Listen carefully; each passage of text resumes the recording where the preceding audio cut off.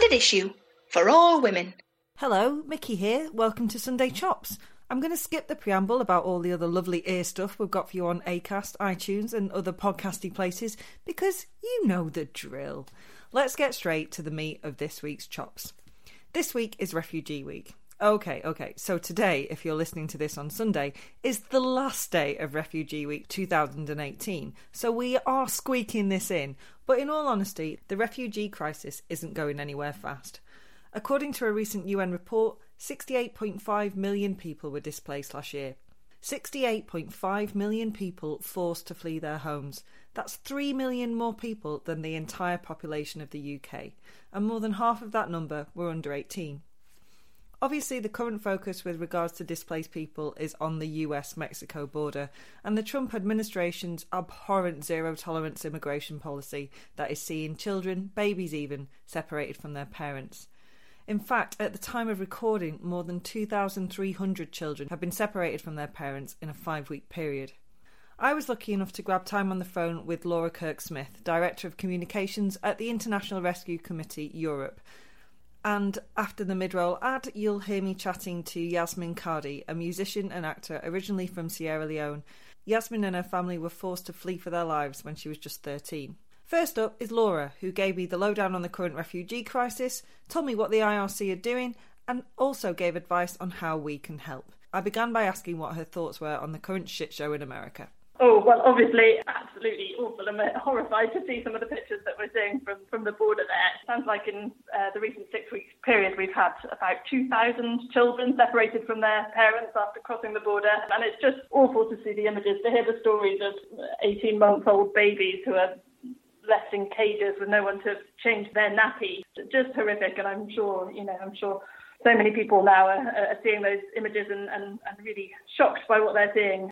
And I suppose for us at the International Rescue Committee, we've been working in the US for decades. We were founded back in 1933 as a refugee resettlement agency in the US. So we've got a lot of experience there working with exactly the kind of people who we're seeing stuck on the borders today. And even now working in places like El Salvador. So we sort of see firsthand and we work with these people who have suffered quite horrific and brutal violence. And I guess see some of the kind of drivers of the migrations that we're seeing into the US. So really, really awful to see that. I think what's very clear to us is many of these people will have very credible claims and will be in need of protection. And they all absolutely have the legal right to have their cases heard without being treated as criminals or separated from their children upon arrival. I think some people get the terms refugees and migrants and illegal immigrants very confused. So could you tell us what defines a refugee? Yeah, absolutely. It is. People do find it confusing, and it's actually very clear when you look at the definitions in international law. So refugees are recognised under international law as people who have been forced to flee their homes and their countries due to war or persecution. This was enshrined in law in 1951 in the UN Refugee Convention, and that defines exactly who a refugee is, and it sets out their rights and the responsibilities of states that signed up to that convention. They are people who have not left their countries by choice. That's the bottom line. They have been forced to leave and they deserve protection. But yes, as you say, they're often confused with migrants or immigrants. And of course, there are plenty of people who leave their homes and who cross borders for many different reasons, whether it's for work or for study or to be with their families. And these are people who may well be, very valuable contributors to our societies, often are, but they don't have that same right to protection under international law. It's a tricky one. I just think it's really important that we recognise the unique status and the unique rights of refugees and give them the protection that they're entitled to under international law. Yeah, definitely. And before the humanitarian crisis in the US took over all of the front pages, I think it was Syria that was probably the go-to country when people thought of displaced people, of refugees. But there are about, is it 68.5 million people that are displaced in the world today? Yeah, that's right. That figure has just come out yesterday, actually. It's the UNHCR, the UN agency that looks after refugees, that produces those figures each year. It was 65 million last year, which was a big enough stat in its own right, but up to 68.5 million this year. which means actually if you look at the last year, every 2 seconds on average a person was forced to flee their home, which is just a terrifying statistic. That's horrific. Just horrific. And actually there's a bit of a breakdown within those stats as well from UNHCR, and it's more than half of the refugees now that are children. That's a figure that's gone up. It's 52% now. So again, I think there are some misperceptions around these people being young, often male people. The vast majority, more than half, are children. The vast majority are women and children, and I think that's worth keeping in mind. And there were some other stats. Some other interesting stats in there as well. So the one that always strikes me is actually that developing countries in the world host 85% of the world's refugees. We worry here about too many refugees coming to the UK, coming to other parts of Europe. But actually, if you look at the statistics, it's places like Lebanon, Turkey, Uganda, Bangladesh. These are the countries that are hosting, hundreds of thousands of refugees, just welcoming and hosting people on a scale, a completely different scale to Europe. And I think that's quite important to note as well when we think about what our contribution as the UK and in Europe should be. Mm-hmm.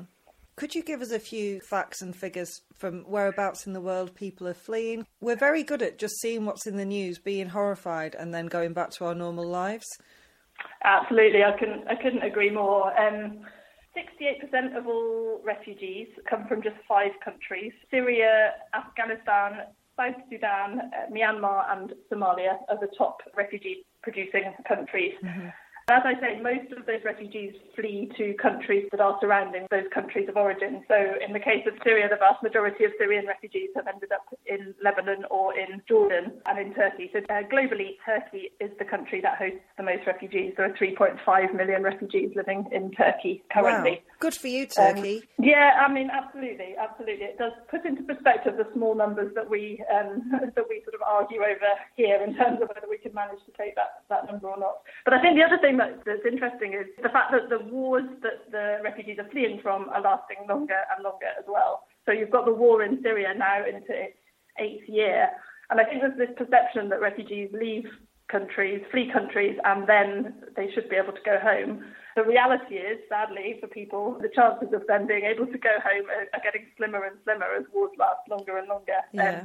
So that, again, is a real challenge for us, for anyone who wants to be able to help these people. I guess the type of support that they need is changing. So it's not just about going in, providing some emergency supplies and then hoping they can go home again. These are people who will be away from home for many, many years. And so they need help with education. They need help getting into work. They need that kind of long-term support as well as just the emergency relief. You've mentioned a couple of times the disparity between the numbers of refugees places like Turkey and Jordan are taken into the number of refugees that countries in Europe take in. What is, and by our, I mean Europe and specifically the UK, what are our numbers? Really small. You'll remember, for example, the debate over whether or not we should take in 3,000 unaccompanied minors from Europe a couple of years ago now, and people like Al Stubbs were really strong supporters of us taking those children in. The numbers are small, and they're sort of in the thousands, as I say. In contrast to Turkey with their 3.5 million, it's very small numbers indeed. If you look at Europe's GDP, Europe has about 22% of the world's GDP and yet hosts about 12% of the world's refugees. So you may disagree that that's the way to calculate the basis on which refugees should be welcomed or not. But I think it's certainly fair to say that Europe can afford to help refugees, certainly in comparison to other countries with a lot lower GDP that do a lot more. We certainly need to pull our finger out. So what can you or me or people on the ground do to try and encourage that to happen? There's lots we can do. It's quite easy to feel helpless, I think, in the face of some of these big numbers. But actually, each and every one of us can do lots. So in the UK, for example, we have a community sponsorship scheme that the government's introduced, which means that any community group can, if they like, choose to sponsor a refugee family and welcome them into their borough. If you own a home and you have a spare room, you can take in refugees. There are brilliant organisations like Refugees at Home that make that possible. If you're a business or if you work for a business, you can encourage your business to employ refugees I think of some of the refugees that I've met in the places I've been to with the International Rescue Committee. You meet refugees who are incredibly skilled business people, incredibly skilled doctors, nurses, engineers, people who are very employable. And the International Rescue Committee actually has worked with a number of big companies like Starbucks who have committed to employ 10,000 refugees. Certainly it's something that any employer could look to do. And this goes back to what I was saying about refugees being displaced from their homes for longer and longer, and the importance of providing them with work when we think about the kind of support that refugees need. And then I would just say, speaking out, the more people who are out there on Facebook, on Twitter, writing to their MPs, talking about why they think we, as a country, as individuals, need to be supporting refugees, the better, because these people do listen, they will take note. And I think often you can feel helpless, you can decide to keep quiet, but just keep up the pressure to your elected representatives and hammer home that message that refugees do matter to us. I think I'd probably also be remiss if I didn't say there are lots of brilliant charities like the International Rescue Committee that you can donate to, and we're obviously doing a massive amount of work. 23 million people we worked with last year to provide them with assistance. Wow.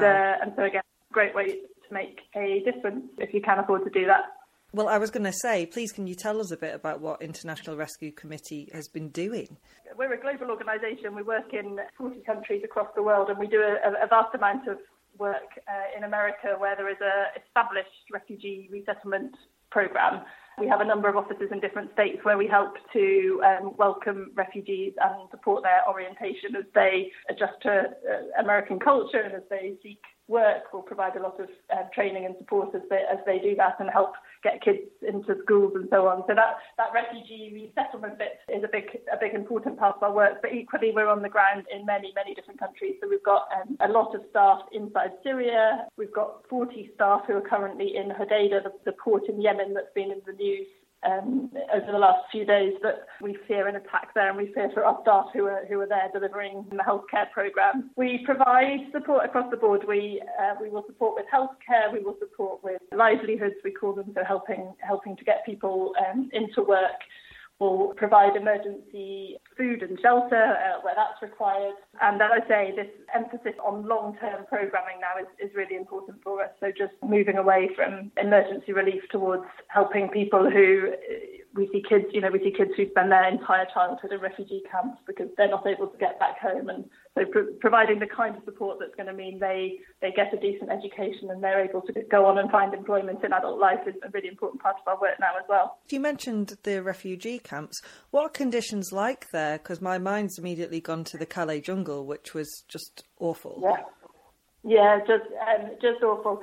Well, I think one important point to note is that we have this image of refugees in camps. Actually, the vast majority of refugees are not in camps, but in urban areas, in cities, or in sort of informal tent settlements, actually a bit like we've seen in Calais. So I think there's the image of the sprawling refugee camp, and that's the reality for some refugees, for sure. But others are having to live in actually very difficult circumstances where they're more invisible than they are in a camp, and therefore it's quite hard to reach them with the kind of support that they need, in temporary rental accommodation in a big city or whatever it might be. But the camp conditions and the conditions in which all refugees are tricky, just in terms of that uncertainty. I think one of the most difficult situations we're seeing at the moment is in Bangladesh, where there's a huge number of refugees around Cox's Bazar, and the monsoons have just started there. So people are living in very fragile houses perched on the side of these sort of muddy banks, and we're really quite frightened about what happens when the rain starts up, and it's going to be very difficult to get support to these people, and very, very difficult for sanitation and for them to be able to access clean food and water and medical assistance where they need that. So that's high on our list of concerns at the moment. You mentioned earlier as well that you said the majority of refugees are actually women and children. Yeah. And of course women will have different needs to men. Just as soon as you say sanitation, I mean, having a period's horrific enough without not knowing where clean water and stuff is. Yeah, absolutely. There are some really quite specific needs that these people have that will help them to address. And we've got these brilliant women's protection specialists who will do everything from making sure there's safe space where women can shower and go to the toilet, to making sure there are forums where they can meet other women and feel supported by them, or get assistance from our staff if they're in need of counselling or whatever it might be. I think a large number of these women, and in fact all the refugees that we work with, are suffering quite severe trauma, having fled from war zones, and actually their mental health as well as their physical health is really important to take care of, and so that's something we're very very concerned about in our programmes. Talking about the long-term factor that's at play now, what's the sort of length of time people are having to live in these conditions, in these camps or in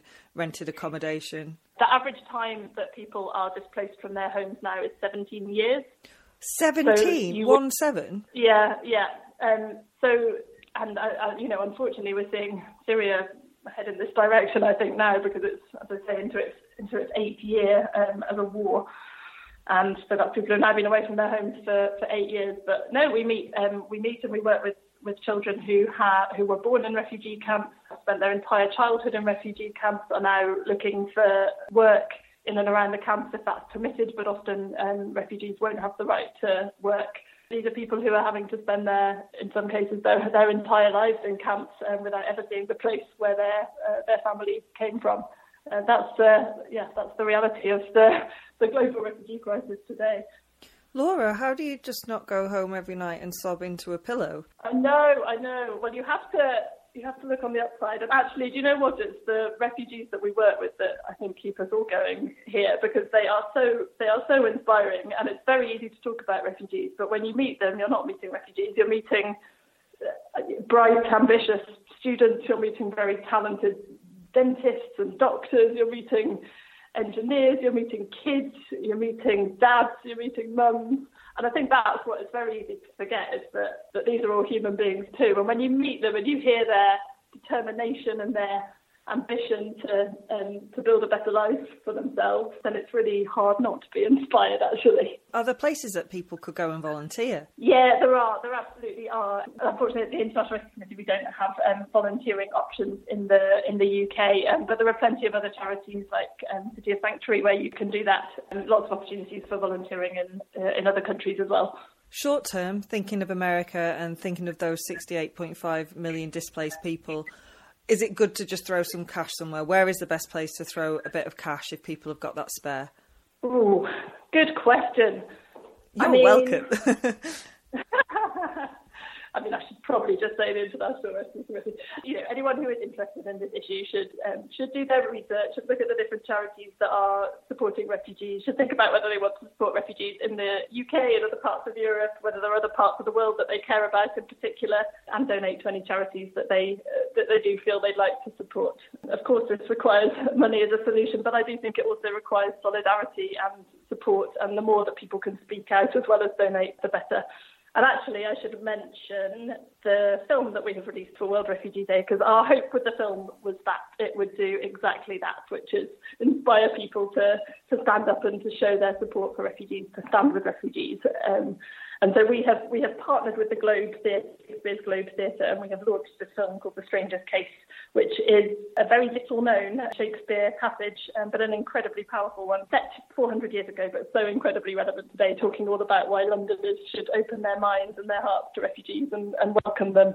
And we've teamed up with a number of actors, a number of refugees, to have this passage read on the stage of the Globe Theatre. Really encourage people to watch that and to share that if they feel inspired to do so as well.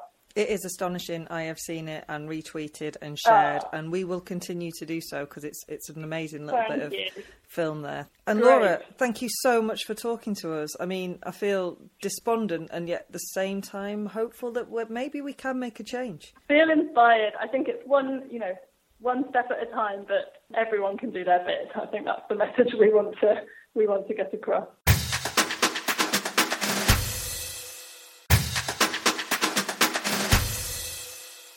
The film Laura mentioned IRC made with the Globe is definitely worth a watch, and you can find links to it from our Twitter account @StandardIssueUK, but you know that by now, right? Right? And also on Twitter @IRCEurope, where it is the pinned tweet. Yasmin Cardi is in that film. Now a successful musician and actor, Yasmin and her family had to flee their home in Sierra Leone during the Blood Diamond War. I asked Yasmin to tell us her story. Seriously, I defy you not to fall a little bit in love with this strong, generous-hearted bird. Oh, and just a heads up, some of what she recounts is fucking horrific. Oh, long story, so I'll try and summarise it. Originally from Sierra Leone, West Africa. My family and I fled in 93 when the Civil War initially happened, commonly known as the Blood Diamond War. To cut a long story short, we were attacked about 3-4 in the morning. We had soldiers, well, rebels really, who surrounded the house with guns and ammunition and thought we had a safe full of diamonds. So they smashed the doors, smashed the windows and came in, dragged us out into the veranda, screaming and shouting, "Where are the diamonds? Where are the diamonds?" At this point, you know, we didn't have any electricity, we didn't have any food. My parents were just about surviving because obviously there was a civil war going on. Mm-hmm. They near enough beat my dad to death, took him away. He had epilepsy and he didn't have his medication, so we stayed him dead after 2 weeks. Eventually, when they realized my dad didn't have any diamonds, he was useless to them, so they released him. And after that, my mum said, you know, Abdul, my dad's name, we need to leave. This is very dangerous, and next time we might not be so lucky. And Dad was so adamant he didn't want to leave his, you know, country, where he was born, where he grew up. And Mum said, you know what, you can stay here, but I'm taking my kids and I'm leaving. How old were you at the time, Yasmin? I was 13 at the time, so still young, but I clearly remembered everything, more or less everything. I remember the next morning after my dad was beaten, you know, scrubbing his blood off the floor. And I was just saying to a friend the other day, it was the weirdest thing. It was like an out-of-body experience. It was like I was watching myself do it, you know, it was just, even now when I talk about it, it doesn't sound real. It sounds as if I don't know, it's a script from a Hollywood story or something. So then eventually we fled and we came over to the UK. But, you know, initially my parents, both of them, didn't want to leave. I don't think generally people want to leave their home, their country, their family and friends and, you know, whatever. They don't want to leave unless it's absolutely necessary sometimes. I'm going to assume that it wasn't an easy journey either. Oh, God. As in the transition or the journey getting over here? Well, let's start with the journey getting over here and then the transition, because I imagine they were both pretty difficult. Yeah, well, do you know what? We were able to fly over here in the UK. My parents were always lovely to people. They were always kind to our neighbours. So people who could help were very forthcoming, you know, whether Mum wanted to sell, you know, whatever she had or Dad wanted to sell whatever he had. So they were able to get enough money for us to fly over. But it was the weirdest experience because I had 2 dogs growing up back home that I still feel emotional when I think about it. And it was like the dogs knew we were leaving. Oh. And it sounds really crazy, but they were so sad and whining all throughout the day. It's like they knew they might never see us again. And I remember feeling really sad, and my dogs kept following me all around the house. And as a child, I think that's like one of the most devastating things. It sounds silly, but, you know, your pets are like your part of your family. I'm shaking my head. It does not sound silly at all. I just lost 2 puppies as well that my dog gave birth to because we couldn't afford to give them the medication they needed as newborn puppies. So they had worms inside them, but we didn't even have food to eat unless they'd be able to get medication for them. So I'd gone through that really horrible period and then having to leave my dogs. So that was very sad, and the journey to the airport felt very long and hot. And I remember sitting at the airport for what seemed like a lifetime. So I still remember watching this movie at the airport called Clash of the Titans because it felt like we were at the airport forever. And I remember this particular character called Medusa. She was this woman who practiced dark magic, and she had snakes coming out of her head. Yeah. And that was really what I remembered from the movie, and the heat of the airport and just being there and thinking, God, are we ever going to leave? It's so hot. I'm so tired. I'm so hungry. Eventually we boarded the plane, and, you know, you felt that much safer. It was cooler because of the AC in the airplane, and you just felt, yes, we're getting out of this. You know, we might just be okay. But obviously you don't feel safe until you actually land in the UK, and then it's freezing and it's cold. And Welcome. Welcome, yeah, exactly. Yeah, and again, the journey from the airport seemed very long. So we ended up over here in the UK homeless, and we ended up staying in a hostel in Sydenham, southeast of London. I just remember just being so different to the other kids. We were very different. It was very apparent. Culturally, obviously, it was very different. And, you know, kids can be pretty mean. Yep. Especially when you don't dress like them, because we couldn't afford to get, you know, the fancy Nike or Reebok or Fila. I think Fila, I don't know if you remember that brand. Is it Fila? I think it's With still the red and knocking white. about. Yeah, it's still knocking about. Yeah, you know, these kids had all this fancy stuff, and we could only afford to shop at the charity shop. And I remember, oh God, feeling so embarrassed at the time, you know, like my mum taking us to the charity shop, and I'd sort of look and see if anybody was around, you know, people from the homeless shelter, if they could see. It's funny what kids worry about, isn't it? My parents are thinking, wow, how are we going to survive and get these kids out of here? And the kids are thinking, oh God, I don't want to go to a charity shop. You know, now I don't care because you're really comfortable in your skin and I'll just walk in one and whatever. But back then it was like, oh my God, no, mother, don't do this to me. Well, it's really important. I think kids, it's so important that you feel like you fit in. Yeah, because you want to belong. You want to be a part of a group, you know, part of a society or whatever. You just want to fit in. You don't want to be the odd one out. There's like this need to be accepted, you know? Yeah. And for me, the most difficult thing actually was settling at school. I went to a school called Sydenham Girls. It was a high school. I remember being bullied because I was different, because, you know, I had an accent and I just wasn't one of the girls. I didn't sound like them. And I remember this particular occasion. I sat in the canteen. I was eating a pizza with a fork and knife. And I remember one of the girls saying to me, oh, my God, I didn't think you lot could eat with a fork and knife. I thought you swung from trees like monkeys and stuff. And I thought, oh, my God. Like, what do I say to that? It was so different because back home in Sierra Leone, we didn't really, personally speaking anyway, I can't speak for everybody, but we didn't really experience bullying. You know, there was not, we never came across anything like that. You know, you just went to school because we had to pay, my parents had to pay for schooling over there. So there was no time for nonsense. You really had to like get your head in your books and learn. And if you didn't pass your exams, unlike here, you didn't, you know, get promoted to the next year. You had to resit your exams. You had to stay behind a year. So everybody was just so focused on their books because you didn't want to get laughed at. You didn't want to be called stupid.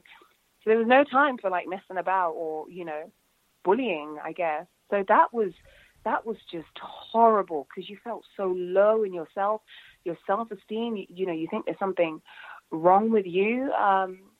But after a while, you grow with it and you think, you know what, I'm not going to apologize for who I am. I am who I am, and that's it. And I think that made my bullies even more annoyed with me. And then I guess when I started performing, because I'd always wanted to, you know, sing and act, and when I started doing that at school, then I was almost like given an instant break. I was then seen, I think, for the first time as another human being rather than the Blood Diamond refugee girl. It was, oh, Yasmin, can you perform at assembly? Oh, and the teachers were ever so wonderful for me. There's this particular teacher I'd never forget. I'm still in touch with her today, called Miss Ross. And she understood, you know, she was very empathetic. And that made such a huge difference because you felt like you had that support, not just from your parents, but when you weren't at home in the safety of your own home, you still had that support, and more people gave you a chance at school, and I just became friends with everybody, you know, every group, you know, at school, everybody's in a group or a gang clique, or whatever. Absolutely. Yeah, exactly. So then I became one of those who just bounced from one to the next. You know, I was my own person, but I could talk to anybody. I got along with everybody because, you know, they gave me a chance, I guess, because they saw me as one of them, you know, and they could relate to whatever song I was singing or whatever piece I was acting. So then after that, life became a bit easier because they got to know me, and I worked ridiculously hard to the point where I got a scholarship to the same stage school as Julie Andrews. Well done. Thank you. And at that point, I didn't even know what a musical was. I hadn't even seen a musical. And then I toured, and then from then on, I started writing my own music because I had this voice in my head that wanted to speak about issues that I'd experienced and things that were going on in the world and things that I'd see on the news, on TV. I just felt this responsibility to sort of speak about it. Now I do mainly acting and music, and it's been a tough road, but, you know, I was given a chance, and then I'm able to do stuff that I absolutely love and hopefully make a difference and inspire people with my music. And now I get commissioned by the BBC, which you'd never, to write music, which I'd never dream of as a child. You know, I say to people, I was just this like barefooted girl back home in Sierra Leone, you know, calling first dibs on mangoes because we had like 2 mango trees at the back of our yard. With my brothers, I'd say, hey, that's my mango, don't pick it. No, that's my mango. Who's going to climb up to the tree first and get the mango? Bloody love a mango. Yeah. It's a sort of weird question, so bear with me. Obviously, you only have your experiences. This is what happened to you. This is your story, your journey. But do you feel it's made you a different character to if you'd stayed in Sierra Leone? Oh, absolutely. I think it's made me much stronger. It's made me a bit more outspoken. In Sierra Leone, to a certain extent, women are suppressed. Women aren't really allowed to have opinions. It's very male-dominating. And seeing what I saw when I was growing up from friends and family, I was determined to always speak my mind, even if I was the odd one out, the underdog, the one that didn't fit in. I made a conscious effort. I said, when I become a woman, or when I was able to, I would always speak my mind. And you know, going through these issues that I did over here, I was determined not to change and not to pretend to be anybody else other than myself. So I guess going through all of that, it really gives you a thick skin, and I think it makes you a better person. And it gives you a perspective on both sides of the fence, because I've been in the UK for about 25 odd years. I was in Sierra Leone, you know, into my early teens. So I see both sides of the coin. So it makes me really appreciative of what I do have when I tend to moan about things. Because let's face it, we all do. We all moan about things. Yeah, of course. It's part of the British way. So no, it definitely makes you a stronger and hopefully a better person. How do you feel about Sierra Leone now when you think about it? Have you been back? I've been back, yeah. I've been back twice. I absolutely love Sierra Leone. You know, I was born there. I'm a Sierra Leonean. I grew up there to a certain extent. I absolutely love my country, and I'm so passionate about it. And I think it's almost my mission to make a difference over in Sierra Leone and over in the UK and the world. You know, obviously it's a shame to have the country going through what it did. There was a civil war for, you know, near enough a decade. And after that, we had other issues like the mudslide, the Ebola. It's very, very sad. But, you know, all you can do is what you can do. There is no point in blaming people and saying it's your fault, it's because of this, it's because of that. It's so counterproductive, and there's absolutely no point. I think in this life you have to make a choice. You can either be somebody who sits down behind their computer and blame everybody and make a whole load of noise and throw a whole load of abuse at people, or you can do something about it in whatever little way you can, whether it's tweet something positive or bring awareness. You know, you just have to think, what's going to actually help the people over there, or what's going to actually help this situation? Well, that leads really neatly onto my next question, actually, which is, what can we do to make refugees feel more welcome? Well, I think, you know, I always say this. I think there's a huge chunk of people in society who are actually very welcoming to refugees. It's just that, you know, the media doesn't highlight it enough, and we don't see it enough. And again, this is from personal experience. When we first came over here, we didn't have electricity in the flat we were put into eventually after the homeless shelter. And our neighbours, you know, they were so kind. They used to bring hot buckets of water so we could have a wash, you know, so we could clean the house. Like, there's a lot to be said for small kindnesses like that. And, you know, do you guys need this? Do you guys need that? Especially the British public. I can only speak to the British public because, you know, this is where I live. But people are so kind. But for those who, I guess, have these preconceived ideas and misconception and just, you know, take on what they see in the media, I'd say, you know, just spare a thought and think, if that was you, how would you feel if you had to leave your country? Imagine then being plucked from your home, away from your parents, friends and family and everything and everybody you know, to be then in a different country, different culture. Everything is so different. Some people don't even speak or understand the language. Yeah. And then to be met with, whether it be aggression or, you know, people being unwelcoming, whatever. I mean, it is very tough. If people really take a second to think about that, it's very, very hard. So I say just maybe to be a bit kinder and welcoming. And remember this, refugees, we are human beings just like everybody else. You know, it's another human being with flesh and blood, just like you. They're only called refugees because they're seeking refuge. Yeah. And the other huge misconception is people don't actually realize refugees or mums and dads of refugees over here in the UK and worldwide have added huge benefit to the economy. For example, through my music, I employ people, so I create employment. I pay my taxes. You know, a lot of famous musicians like Bob Marley. Bob Marley was actually a refugee from Jamaica. You know, he fled to Miami after being shot during the political violence. Wyclef Jean from the Fugees, he was a refugee. Kanan, MIA, Mika, you know, a very famous singer, he fled from Lebanon. Rita Ora, Freddie Mercury, like one of the most famous, in my opinion, one of the most, you know, the most talented songwriters in the world. He was a refugee, you know, but it's like people just have these ideas that refugees just take from society, they dilute their culture, and that is so not true. I was in Tesco's yesterday with my husband. I fancied a bit of Chinese. And when I walked in one of the aisles, you know, there was Indian food, there was Chinese food, there was Thai food. I mean, do you know how much that adds to the economy if you really think about it and break it down? It's huge. So I think a lot of the times some people just focus on all refugees coming over here, putting a burden on the system, diluting our culture and taking, you know, our jobs from us. Now, don't get me wrong, in any profession, you know, you have a few bad apples. You have people who do abuse the system, you know, in any profession, whether you're a politician, whatever you are. That's just human nature. That's nothing to do with being a refugee or not being a refugee. That's just human nature. But again, I'm so hopeful and really believe that there are a lot more people out there who are very charitable, very giving. For example, the IRC, they've done so much good work, and this work can only be carried out because of people's generosity and kindness. So, for example, last year, 2017, they helped nearly, you know, about 23 million people access primary health care. That's a huge amount. Yeah. And I think they provided like 1.14 million children with schooling and educational opportunities. These things are not cheap. You know, I've done a bit of charity work, so I know how, you know, the amount of work and funding it takes to help people.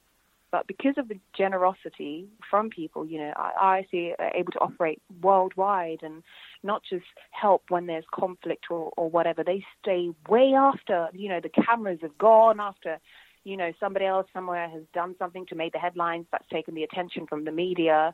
You know, they like provide protection, counseling, care, health, you know, so many things to help kickstart whatever issues have been going on to get people settled. And that's only possible because of the kindness of people. If that didn't exist, or it was as little as we think it was, then, you know, companies like the IRC and various other charities wouldn't exist. So I think generally people are very kind and giving. I think it's those who don't quite understand and maybe, dare I say, a bit of lack of education or lack of understanding, you know, then they make judgments and I'd go so far as to say lack of humanity, to be honest with you, Yasmin. Well, I'll say faith that. In I try to have faith. Well, you're very inspiring and making me feel bad for being a cynical old bag, but, you know, I am a cynical old bag. No, don't feel bad. Listen, it takes all sorts to make the world go round, you know, and there's no right or wrong. It's whatever, you know, whatever suits you and whatever you think. You can't suppress people and their opinions. You know, who am I? Oh, go on. Say, please, let us try to suppress some of them. Did your dad manage to settle? Because you said your mum and dad didn't want to leave. Did they manage to settle? Yeah, we all came over, but it's a bit tricky for me to talk about. But eventually my dad died of epilepsy. Oh, I'm so sorry. That's okay, which is what he suffered from back home. My mum is a tough old cookie. My mum, as soon as she was able to work and got a national insurance number, she was working, you know. That's the other thing. Before I was 16, I got my national number. I was working. Refugees or generally don't just sit on their bum if they're able to work. Can I just take you across the Atlantic to America and what's going on there at the moment? I mean, can you even bear the thought of how it might have felt had you been separated from your parents? Oh, God. Well, it's obviously very disappointing and sad, isn't it? And as a mother-to-be, I can't even imagine being separated from my bump right now. You know, a child that you brought up. It's very sad, and honestly, I can't imagine, you know, being separated from your children. It's a very tricky situation, isn't it? They're separating families, and that will cost America money to keep people and kids in these prisons. But therefore, because it's costing America money, it does feel like it's purely punitive to make already frightened people feel like criminals and to feel punished. Did anything similar happen to you and your family that made you feel like you were being punished for even being here? We were refused asylum, actually, when we initially arrived. The UK government wanted to send us back. So we thought, oh, God, we haven't done anything wrong. So it almost felt like being punished to get sent back to get killed, in a way. Jesus, yeah. Because so at the time...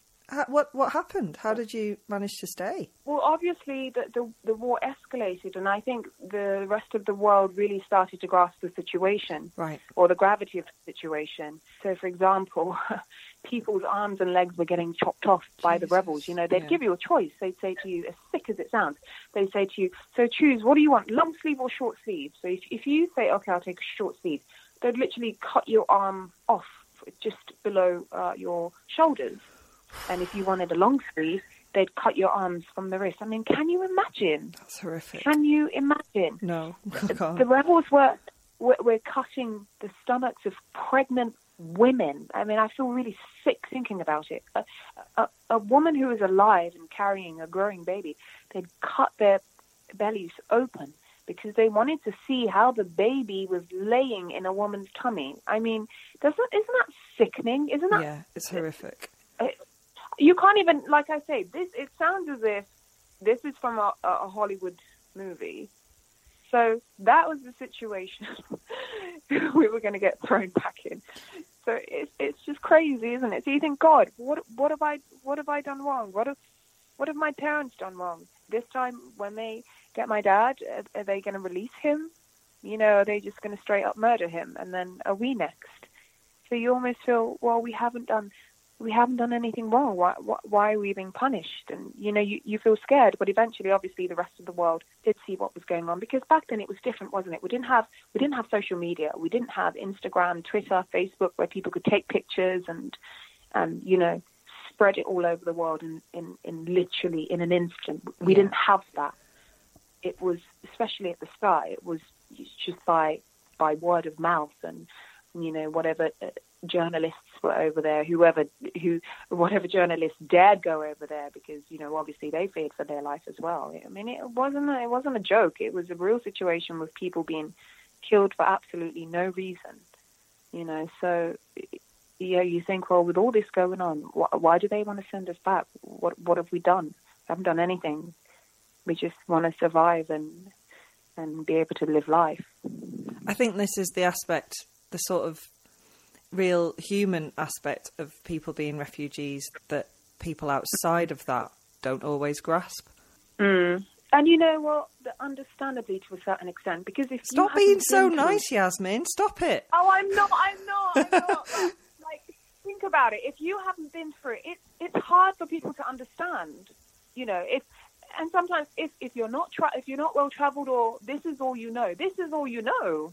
If living in London is all you know, that's all you know. You can't actually understand what it's like to have a truckload of soldiers break into your house at 3-4 in the morning and drag you out and watch your dad being near enough beaten to death. You cannot understand that. And I understand, you know, if you haven't been through it, it just seems like you're watching another movie. You can never imagine what it's like. So I understand why people judge sometimes. Well, thank you for being a much nicer person than I am. Oh, don't say that. No, you totally are. And it's absolutely great. I really do love it. It's really good. You do make me laugh. And it's great to have vocal people, you know. I mean, I'm just as vocal, but we're different, and then it's all good. And I think the world needs people like you to voice everything out and, you know, say exactly how you feel, and people like me to voice how I feel and talk about my experiences. So you just demonstrated more niceness. That's what's happening. No. There. Yasmin, where can people find you and your music? Just on all the social media, Yasmin Caddy Music or Yasmin Caddy, and iTunes. I've got stuff on iTunes, so just the usual social media outlets and Amazon and all that jazz. So the best thing we can do to help is to keep the conversation going. And of course, as ever, any spare money you might have, please consider giving it to one of the many excellent charities doing incredible work to get refugees the healthcare and the future that they need and deserve. Why not start with IRC? You can find them on Twitter at IRC Europe. If you're looking specifically at America right now, then the Refugee and Immigrant Centre for Education and Legal Services, or RAICES, RAICES, in Texas, is accepting donations and doing amazing, vital work, connecting people at the border with the legal help they need to reunite with their families. You can find them on Twitter at RAICES Texas. That's all from me. Thank you for listening. Please tell a pal if you think they should listen to us, and if you've a spare couple of minutes, maybe rate and review us on iTunes. It really does help. 5. Oh, I don't know why I just said that. But yeah, 5. Please. Thanks. And until the next time, stay frosty.